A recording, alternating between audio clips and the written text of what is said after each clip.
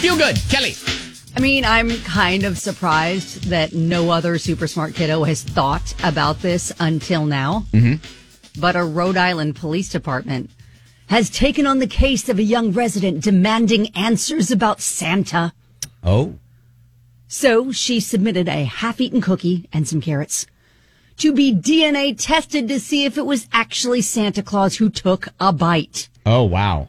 Yeah, the police department said this young lady obviously has a keen sense for the truth and the investigative process and did a tremendous job packaging her evidence for submission. We'll do our very best to provide answers for her, according to the chief.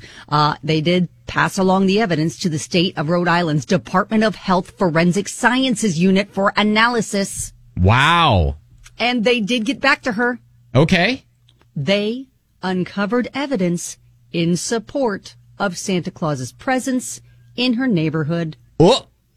It was a photo of a deer in that area on Christmas Eve. Wow. Would you look at that? Yes. Go to our Facebook page at Ben and Kelly Show. You can see all the evidence. It's pretty fantastic. All right. Good deal.